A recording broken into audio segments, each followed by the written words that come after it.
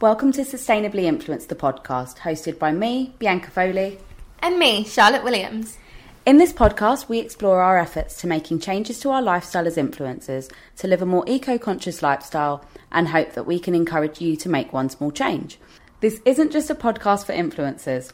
We want this to be a community of people who are trying to do their bit, where we can learn from one another and share our tips. So join in the conversation over on our Instagram at Sustainably Influenced.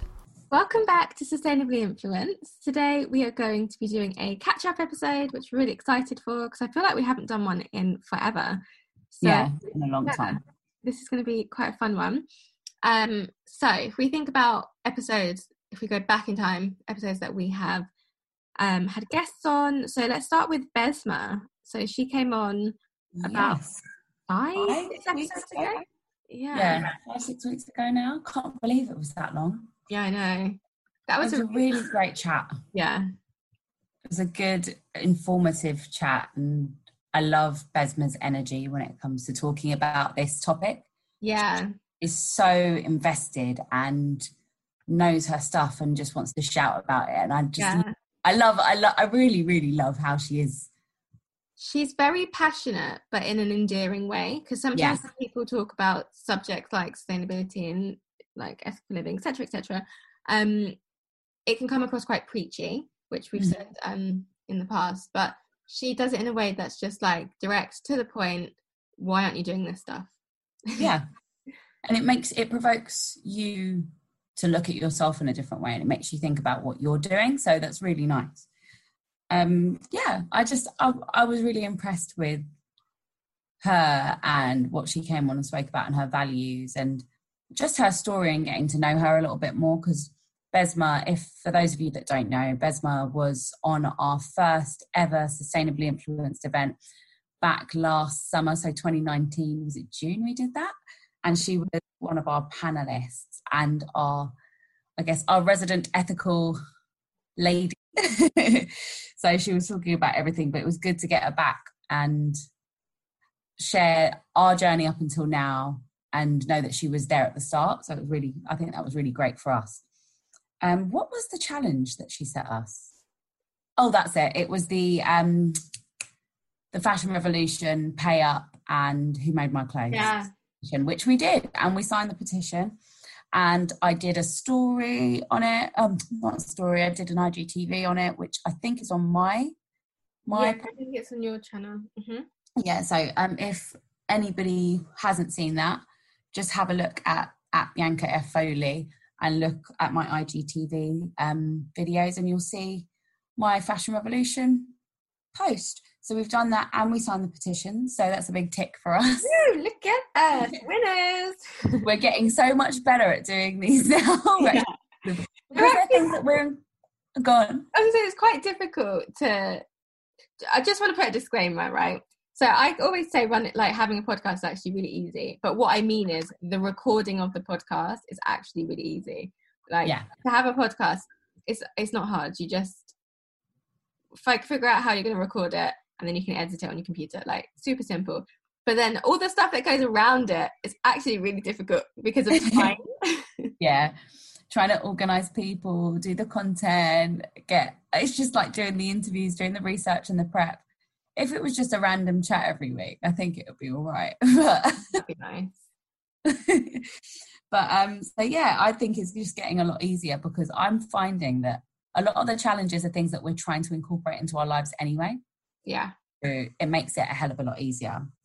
Who did we have up next? Next, we had Jazz from Face. I love their masks so much. Yeah. I really liked that chat because I loved it. Yeah, Jazz is so lovely. And I have to say, my skin is just loving it. Yeah. I'm wearing the tired mask quite a lot this week because I'm so tired. But yeah, my skin's just really, really loving the product. It's a weird product because I think this isn't like, we're not being paid for this, guys. I just want to say, I think I'm addicted to it, and I think I'm abusing the masks because they're so easy to use. I need to speak to her and see if this is okay. But there have been days where, because I'm not wearing makeup. I wear makeup once a week at the moment, which is the day I do a live, so it's normally on a Thursday. And I'll wash, like, if it's not that day, I'll wash my face and I'll put the mask on, and then I'll literally leave the mask. So I'll probably put period on during the day, or maybe no, I'll probably put tired on during the day, and then I'll wash my face in the evening, and then I'll put period on, and I'll sleep in period. And then sometimes I mix them up just to make sure that I'm not like using the same ones over and over again. But there seems to always be a face mask on my face. Oh yeah, 100%. I think at least 5 days out of a week, I'm using one of her masks, and they're just lovely. I just don't know if it's okay, but it does say I don't have one. Oh, I normally have one on my desk, but same. I literally just looked around and was like, nope, don't have it today. I don't have one. It does say that you can use it as a moisturizer, so maybe a moisturizer or a primer, like under makeup or something. But yeah, I find that period probably is the nicest one to kind of just leave on my face. I find that tired, I can flake it a little bit sometimes. Yeah. Can lift it, and sweaty just soaks in very nicely. I've finally started using that one. I haven't used sweaty as much, which is strange. Yeah, I haven't used it as much. I think because I'm not working out. I was just about to say I haven't worked out in 2 weeks. Probably why. Today I'm definitely working out. I need to. Same. Well, I did work out yesterday. I felt really good about that. I called you like, I moved my body. What was the challenge that Jazz's challenge was to look, actually I did this one, to look at your packaging from products in your bathroom, or your like beauty products. So I had a look, and I'm quite pleased generally, because I did it mainly on my hair care products, and I'm going to do a little video on this. I'll actually do it this weekend because I've written it all down, so I might as well just do it. But so a couple of the products I couldn't find whether or not, like, what they were made out of, and I tried to look on their website and it didn't say, which I find really worrying. One of my products, for example, Dizziac, which is a hair care brand, they do shampoo and conditioner. So there's a recycle like logo on their packaging, but it doesn't tell me where their packaging, like what their packaging is made out of. And I checked on the website and there's nothing there. So I'm actually I kind of know the founder, so I'm just gonna message her and just be like, hey, what's the packaging made out of? One that was really good was, Dizziac still has water in my hand. But one that was really good was Bouclem, and I've known this actually because I used to work with them. But their tubes are made from sugarcane bioplastic, which I think is brilliant. Which is sick. Like, they're so like environmentally focused, and I love that. So I just made a note from one of their posts that they did on Instagram. So sugarcane is a renewable source. Fossil fuels aren't. So normal plastics made from fossil fuels. And the sugarcane bioplastic generates fewer CO2 emissions, which is cool. So they're all about sustainable curl care, which I'm really into. Yeah. And then another one, another brand that I use their products and really like is Big Hair. And their packaging, I also used to work with them, so I know this, but their packaging, I've worked with every hair care brand, is made from HDP plastic, which is, I believe, recycled plastic. So because it's recycled, but it's also recyclable. So again, keeping plastic out, if you put it in the right box, keeping plastic out of the landfill. And then the other ones I looked at, I have Dizziac, Orbe, Flora and Curl, but I just couldn't find anything about their packaging. So I'm going to do some research today, and then I can talk about it tomorrow. And then one brand that I did really like, that I don't really use that much, but Jim and Henry, their packaging is made from glass. So I assume that's just really great. I've got a Jim and Henry, one of the travel ones, and that's plastic. So I wonder what that's made of. Yeah, like the small oil. Oh yeah. Lasts forever. I feel like it's never ever. Yeah, I had that as well actually. But, it's a sample, it doesn't say anything on there. Yeah, it doesn't say any. It doesn't have any info on it. That's good. Well done you for doing that. do my beauty and skincare. So I'm going to do that. I've just made a note to do that tomorrow. The next episode we had was an us one, but it wasn't a catch up. It was a fashion revolution one that we did.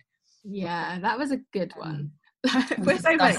That was a great episode. That was a great episode. Fantastic. The Fashion Revolution Transparency Index episode that we did, where we discussed what was going on that week, and I think how the entire ethical community was up in arms over H&M being named the most transparent. Yeah. But again, I was going to say, as we keep saying, transparency doesn't make you ethical. Exactly. And then after that episode, we were then cross messaging, and we saw some, like, H&M basically owns that index and was like, yeah, we're the most what did they say, transparent? We're the most sustainable. Yeah. I think they said we're the most sustainable. Okay, yeah, we're the most sustainable brand in the world. And Fashion Revolution was like, eek, that's not what we meant. But it just shows that sustainability in general is just misunderstood, even from the marketing teams of the big brands. So they assumed that this index was like the be all and end all. They assumed that without reading properly, because the index only referenced 250 brands. Yeah. So they assumed that it was all the brands, and H&M were, the best. But actually there are loads and loads of brands that are doing way better in terms of transparency, but they just weren't referenced. And also, transparency, as you just said, does not mean sustainability. So it was I really enjoyed that whole situation. Because it's just really triggered this whole hypocrisy within this sustainability movement conversation that exists. Because I'm just we started this being okay, cool, we want to be more sustainable, thinking we want to be better people and all of this stuff. Yeah. And now it's just what the hell is everyone talking about? We don't understand. And if we don't understand and we're literally living it, then how is the general public, everyday Joe Blogs, going to understand? It's so true. There's just no, I like definitive facts, and there's no straight definition of what it means, or there's no rule book on how to be properly sustainable. So yeah, it's just opinions. Yeah, 100%. Sorry, my dog's just started getting angry because she can hear somebody barking outside. Oh. Trying to calm her down as we're sitting here, and then the other one's snoring really. But the next episode that we had was with Faith in Nature. Yeah. If I'm not mistaken, yeah. Which was another really nice chat, and Hannah was super informative. I think we were surprised at that, because we generally try to get the founders of brands on the podcast, and then we went, Hannah, we reached out to Hannah and she came on, and we were just a bit oh, okay, cool. Sometimes marketing teams don't necessarily have the same passion as founders, but she just went for it, and I was really, really impressed.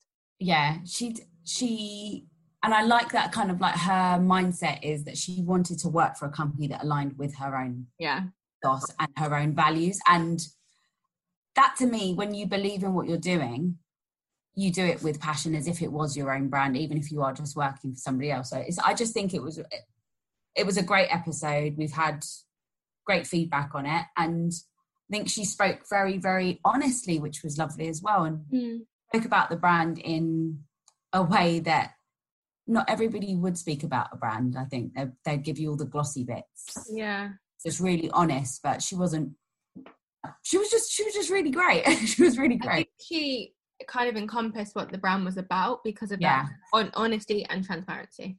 Yeah, definitely. So and the challenge that she set us was to reuse our plastic items. Mm-hmm. This is something that I'm planning on. I've got one of their 5-litre refillable shampoos, and when that's done, I'm going to cut the top off, because I've been looking on Pinterest at how to make little planters and stuff. Yeah. And if you follow me, then you'll see that I've started growing my own lettuce. Yeah, you're on this journey, which I like came out of nowhere, and I'm absolutely loving it. She's making her own candles. She's got lettuce growing in the garden. She's cutting things up and making little God knows what. I'm into it. We were discussing it before offline, that I was like, yeah, I'm going to make some beeswax wraps. Yeah. I was like, I've got the beeswax pellets, I may as well. So I'm going to attempt that next, I think. I'm going to do that as well, actually. If you tell me how to do it, then I'm going to do it. I don't mind being the guinea pig for that one, but I'm going to start, I think I'm going to use my 5 litre. I think I'm going to turn it on its side and... Oh, yeah. Turn it on its side? No, I think there was something I saw where if you cut across the top where the handle and the spout part is, and then invert that inwards and push it down inside the container a bit so that it kind of is halfway in it. Yeah. Water in the bottom bit so that it kind of almost irrigates itself, and then you put the mud on top and then you can plant your stuff. So it's quite I'm gonna give that a go, and I'm gonna create a little herb garden because I like using fresh stuff, and I'm very good at things that are growing around me, and I miss my one thing that I'm kind of hating in lockdown is not being able to go into my mum's back garden and just basically pick all of the tomatoes, because she has about 20 tomato plants and she grows beetroot and spring onions and all sorts of stuff. Wow. I want to go out in the garden and just collect all of the nice stuff to use and make nice fresh summery food. So I'm going to do that with my 5 litre container when I finish that. But so when are you finishing a 5 litre container of shampoo? Just putting it out there. The shampoo will probably, but I'm going to be honest with you, I also use it in the hand wash. Oh, okay, yeah. As hand wash as well, because I thought to myself, it's like, it's still soap, it's still detergent, it's still tea. So I've been refilling my hand wash container with it and the shampoo container. I was like, everybody's going to smell the same until it's the dogs as well, because it's natural, so I imagine it's fine. Yeah, I have used it with I've run out of the tea tree shampoo that I use on the dog, so I'm going to use this next. Then it's bath day today, so fun. Yeah, I'll tell you if their hair is super shiny and fluffy, and if they look fluffy. Beautiful.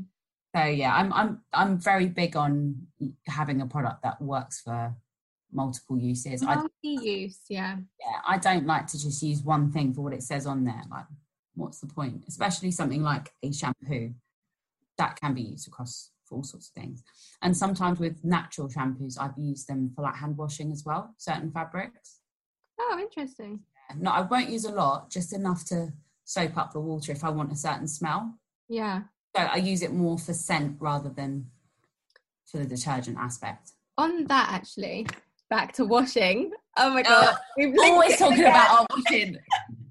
So I have an eco egg, which I got over Christmas last year, present to myself. And I bloody love it. And I've been using it since December. But basically, an eco egg is this like plastic, like egg-shaped thing that you put in these like wash pellets. Soap nuts. Wash pellets. And then you pop it in your washing machine, and then basically it washes your clothes. And you use it instead of washing detergent. Mm-hmm. And it works really well, and I'm a big fan. But you still have to use fabric softener to make your clothes smell nice. And it washes, but it doesn't like smell of anything. So you can use it for up to 720 washes, which is insane. So it should last you like 2 to 3 years. And also, you have to replace the soap nuts, and it's like each time you replace them, it's 70 washes. So I'm not sure how many washes we've done, but I realised yesterday, I was like, oh my God, I haven't replaced the nuts.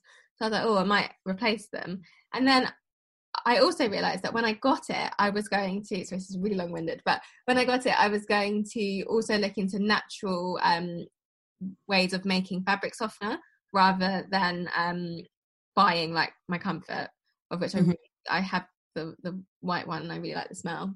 So I was like, oh, yesterday I looked at the fabric softener and we've probably got enough for 2 washes, and I actually have 1 wash left to do, which is my towels. So long story short, today I'm going to look into how to make a natural fabric softener. We've discussed this before. So Noelle said about using essential oils.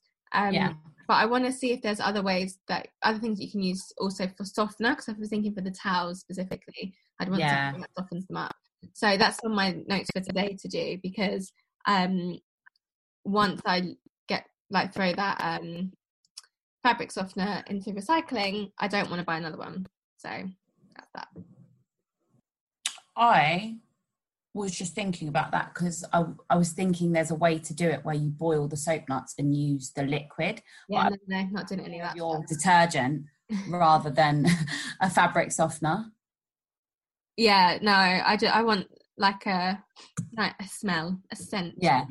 You know. Yeah, well, the best way is to add essential oils to it. Like I said to you before, when I was living at home, my mum would swap and change between laundry detergents and using the soap nut things, and I liked them because I always thought that my clothes smelled weird.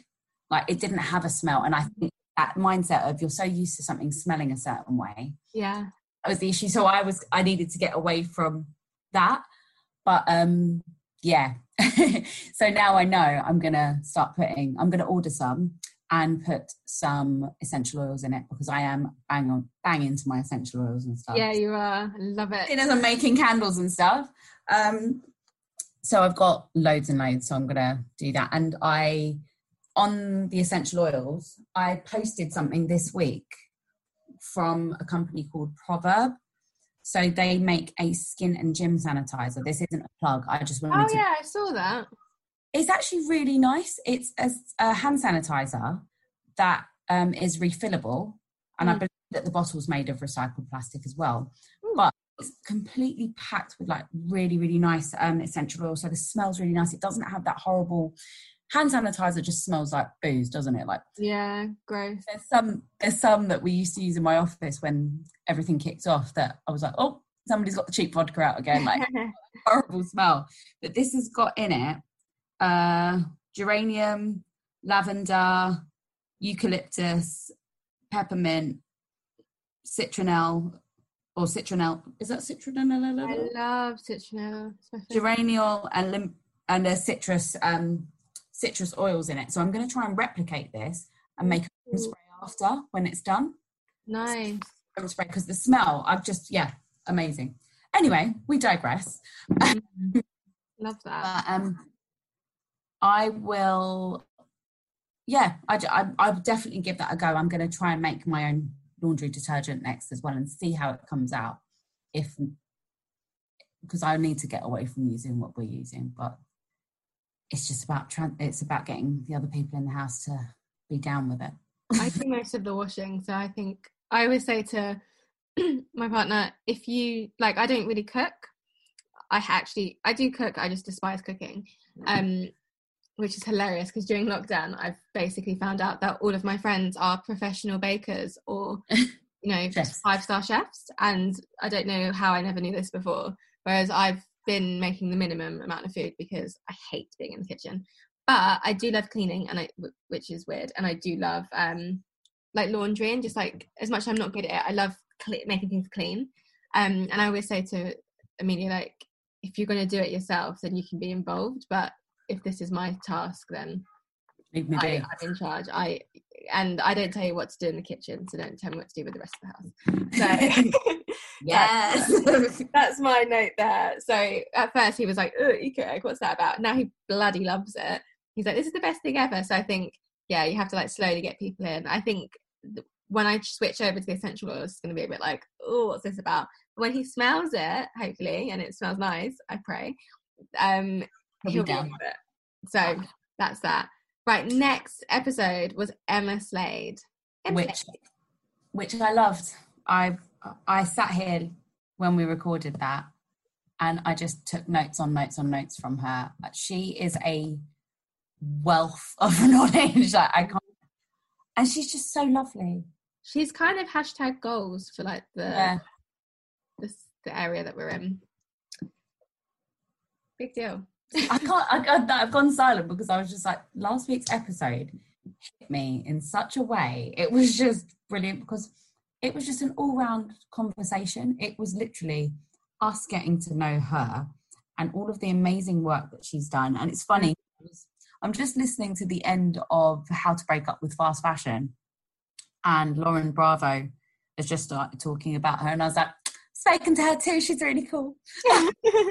Like, she's really nice. I need to. Are you listening? Listening to it. I'm going to download it on Kindle, I think. I think it was easier for me to get the audiobook. I'm not really a listener. I find it really difficult. I think it's my whole, I need to see the words. I've got a weird thing with reading. I don't know what. But yeah, last week's episode was brilliant. There was a lot that we brought up that was quite deep almost. We went with it. Really, really great. And I won't rehash the whole episode. Let's just talk about the whole episode.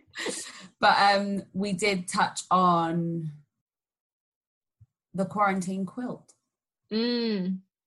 which is another one of Emma's amazing initiatives, trying to bring people together at this horrible time for us all to kind of do something creative, put down your phone and use what you've got around you to create something beautiful and meaningful and representative of your time, I guess, in isolation.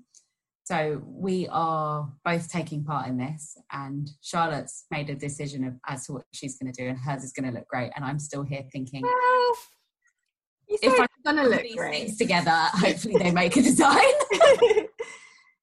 I have all the tools ready to go because I picked them up from my nan's house last week. And I have the box waiting thing. I actually genuinely am going to do it this weekend. I'm so excited. I had to work all of last weekend. So this is my first weekend off for a couple of weeks. And I'm really excited to just do things I want to do. So I'm going to sit and watch One Tree Hill. I've actually got tomorrow planned. I'm going to sit and watch One Tree Hill. And make your patch. The thing. So I'm going to draw in pencil what I want to do today. And then send a picture to my nan, or to my granddad, to show my nan.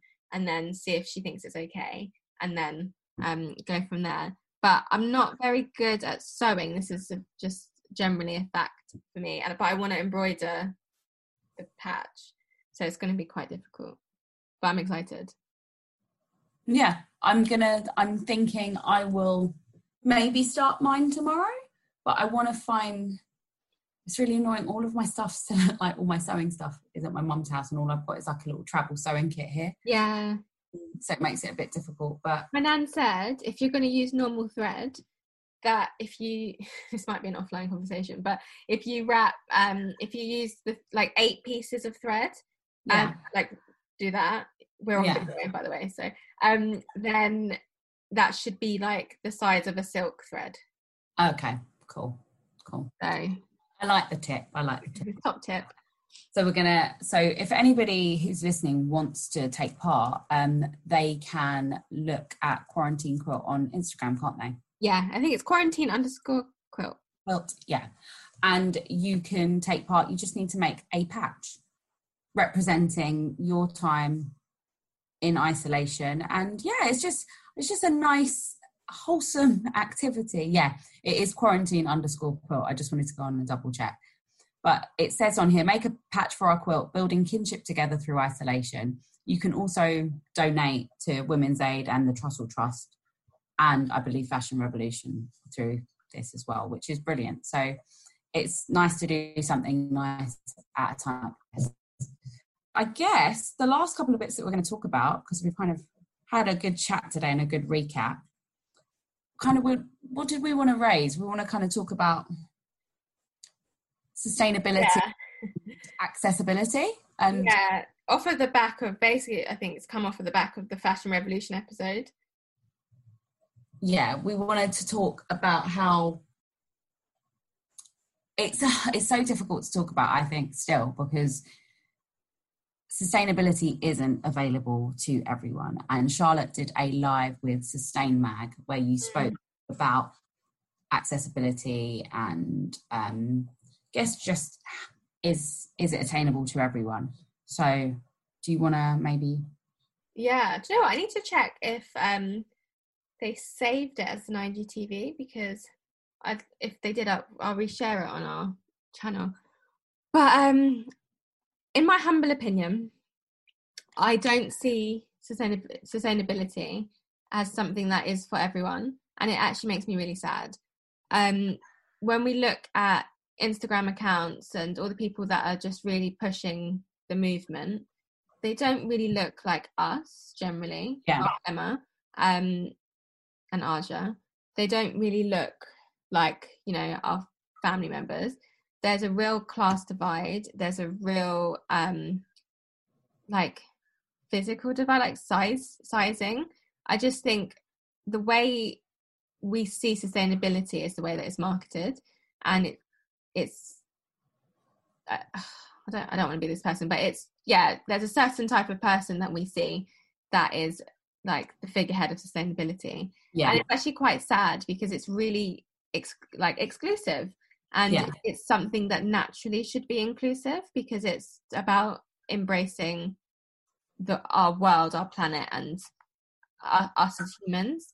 So I find it quite difficult. And when it comes to the marketing, that all goes through, because if you think about, if these are the people that are able to access, so the people who are able to access sustainability or sustainable products are generally, you know, have a certain type of income, they have, you know, they have a certain wealth, they can fit into clothing that, you know, is probably less than a size 16, because a lot of sustainable brands don't go higher than a 14. A 14, yeah, 16 was even pushing it. There are a few 16 to 18 brands out, like brands that do cater to sizes 16 to 18, but again, very few, so it's quite difficult. And so that's one issue, because a lot of people look at it and they think, you know what, it's not for me. I'm not rich. I don't look like that. You know, I can't fit into their clothes, and I'm not the target audience. So that's one side. And then the other side is how fast fashion is marketed. Yeah. And how it is actually really inclusive and really easy. Yeah. Because it's taken time. Sorry, it's taken a bit of time to become. Yeah, so it hasn't always been, but nowadays, like Pretty Little Thing, Fashion Nova, they all have plus size ranges, and they work with a whole bunch of influencers and celebrities that fit into those categories. And it is really inclusive at this point. And it's affordable, and you know, it's easy, and it really upsets me to see that these brands that are pushing for a better world haven't like had a flick in their marketing minds to be like, do you know what, maybe we should try and make things a little bit easier to digest, and maybe we should make ourselves seem more accessible so that people will jump on board. Because even I don't even like shopping with most of the sustainable brands, because they're too expensive. I go on their websites and I don't see people that sometimes that not even do with look like me, because it's not so much how they look, it's just their style. A lot of these brands, they're just like for middle class mums. Yeah. You know what I mean? And I'm just like, I'm not a Hampstead yummy mummy. I don't want to go on your website and buy your £90 yoga pants. Yeah. Yoga pants. It's that aspect of making it so that people want to change. And if you make it more affordable in the sense that everyone can buy it and make it available, and that availability aspect is the other issue for me, then people will start to change their shopping habits. Yeah. The likes of Pretty Little Thing, Boohoo, Primark, all of these brands can sell a dress for £3.50, because I think that is the cheapest dress on 50 or £3.75 is like one of the cheapest items on Pretty Little Thing. That makes me like a dress you can wear out tomorrow if you pay $1.99 for next day delivery. That's the thing. I'm like, the hell? But it's like if they changed it so that it was more affordable, it doesn't have to be the same price, but just make it more so that people, when they're shopping, they'll say, do you know what? I don't need 20 of these £3.50 items. If I invest in one good piece, that's £40, that's £50, rather than the hundreds that I'm seeing in most things. But we've asked this before. Why is every loungewear brand that I'm seeing £140 for a pair of tracksuit bottoms? Like, so annoying. Or for a sweatshirt. I'm not just...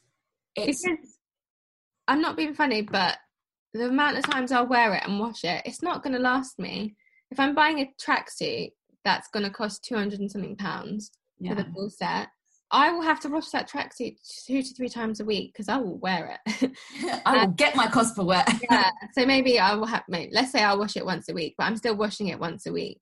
Yeah. So compared to if it was like a dress that I would wear less and wash less, you're living in these pieces of clothing, so you have to wash them more, so they're not going to last as long.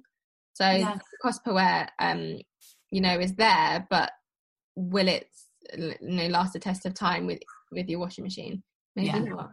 Also, I just want to make a little point, because I just said, oh, that makes me want to gag for that pricing. And it's not to do with the fact that it costs £2.75 for a dress. I just want to make that really clear, because I will happily go to a charity shop and pay £2.75 for a dress. It's the fact that it costs £2.75 for a dress for you to buy, and then you have to think about the person that made that dress. How much are they being paid if that garment is only £2.75? That's what the gag was for. Because sometimes people, when it comes to this topic, people are like, oh, you've got to be rich to, be sustainable, and, you only want to buy high-end items. No, I actually love buying things that are bargain. No one loves a bargain more than I do. But there's a price behind the bargain. Yeah, so there's always... buying a bargain from second hand. Yeah, there's a repercussion. There's repercussions, and there's other people not getting paid at the back part of it. If it's the journey of that one item of clothing, it's the people and the farmers, it's the fabric workers, it's the garment workers and things like that. There's a whole chain before it ends up in your wardrobe. And for me, I understand there will always be a premium brand, because people like to own premium things. It's how we are in the West. They're seen as special items, but there also needs to be more affordable, ethically made, sustainably made, ethically sourced products. And that's where I'm at, because I think to myself, there's nothing wrong. Like you said, the cost of the dress isn't the issue, it's everything behind it. Yeah. But yeah, I think, I just wanted us to kind of raise that and talk about it, because it did provoke a lot of interesting conversations, and a lot of people messaged us and wanted to discuss it a little bit further, and didn't really understand the implications attached to buying that £3 t-shirt from Primark. Yeah. So yeah, we got to discuss that a little bit, but I mean, I'm happy with it. We've ended on a rant, though. I don't want it to be negative. Okay, so there was one more thing that I kind of wanted to talk about, and that's a bit of like eco-anxiety. Oh God, bring it up to positive. Go on. Yeah, no, but in terms of like it, I've seen a lot of people really trying to stay as sustainable as they can, and somebody I saw yesterday posted a really lovely post on Instagram, and she did have a throwaway cup, like a normal disposable cup, and she was by the beach and she held it up and she said, you know what, I try my best to be as sustainable as I can, but right now I went into a local coffee shop to support a local store. They won't allow you to bring in your reusable cups for fear of contamination. Oh God, yeah. They're only using disposable. And she said it just calmed something in me, because we keep trying so hard, and eco-anxiety is real, but right now we're in a time where do your best. Don't pressure yourself, don't guilt yourself into anything, because you can only do what you can at the moment. So yeah, it's something that it's been bothering me, because I keep thinking to myself, oh, I should be getting this, and then like I said the other day to you, I was like, I ordered some of that wax, but I couldn't find any local businesses that were selling it. So I had to order it from Amazon, and I felt really bad ordering it from Amazon. Yeah. It wasn't even on next day delivery. There was no Prime involved. It's taken about 2 weeks to get here, but it was the only place I could find it. Yeah. So I kind of, reading that kind of solidified that feeling for me, and just took away that sense of that eco-anxiety and that guilt that's attached to. That's actually interesting. What is COVID-19 doing to the sustainability?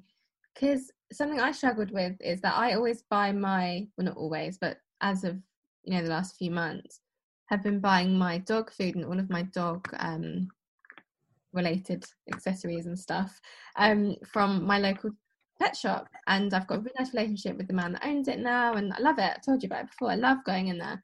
And they closed, like, literally day one of lockdown. They were shut up, gone.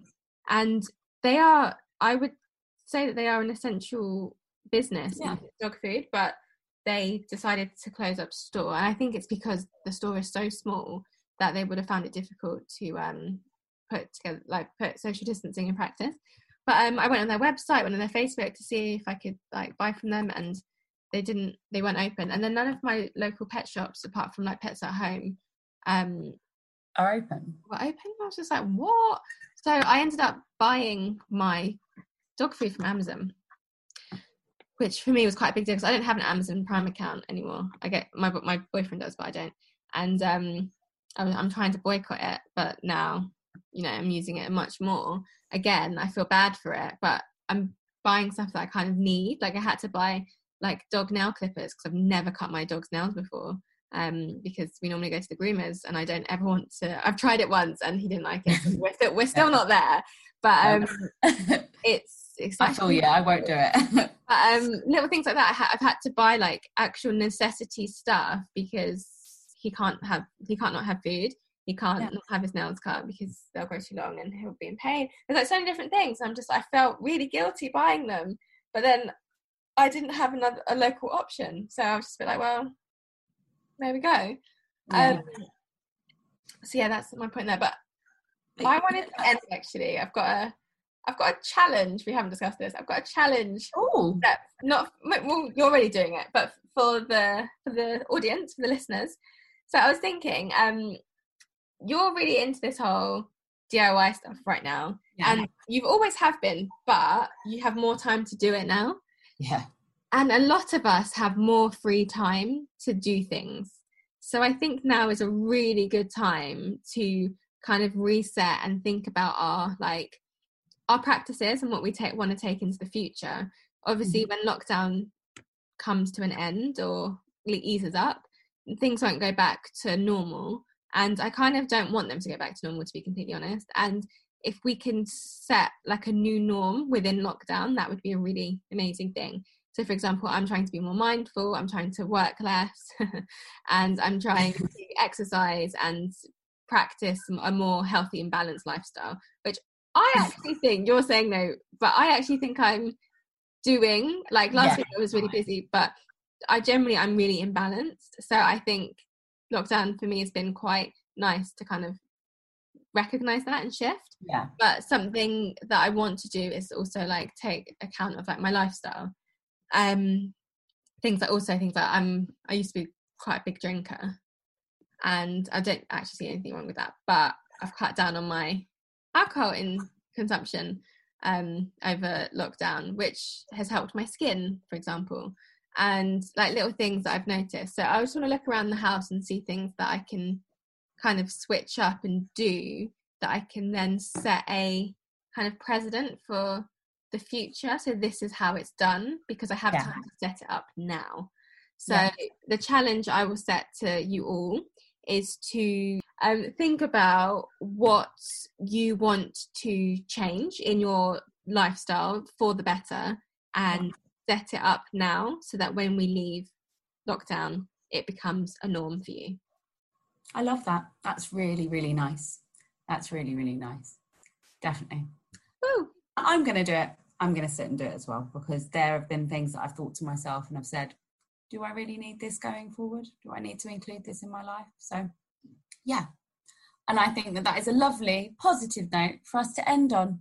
Yay! I don't have this one. I feel like this is quite long, but I enjoyed it. Okay, in the spirit of normal things, you can find us at Sustainably Influenced on Instagram. And if you've got any questions, or if there's anything you want to discuss, feel free to just leave a comment on any of our posts or to send us a DM, and we will get back to you. But for now, peace out. That ate up.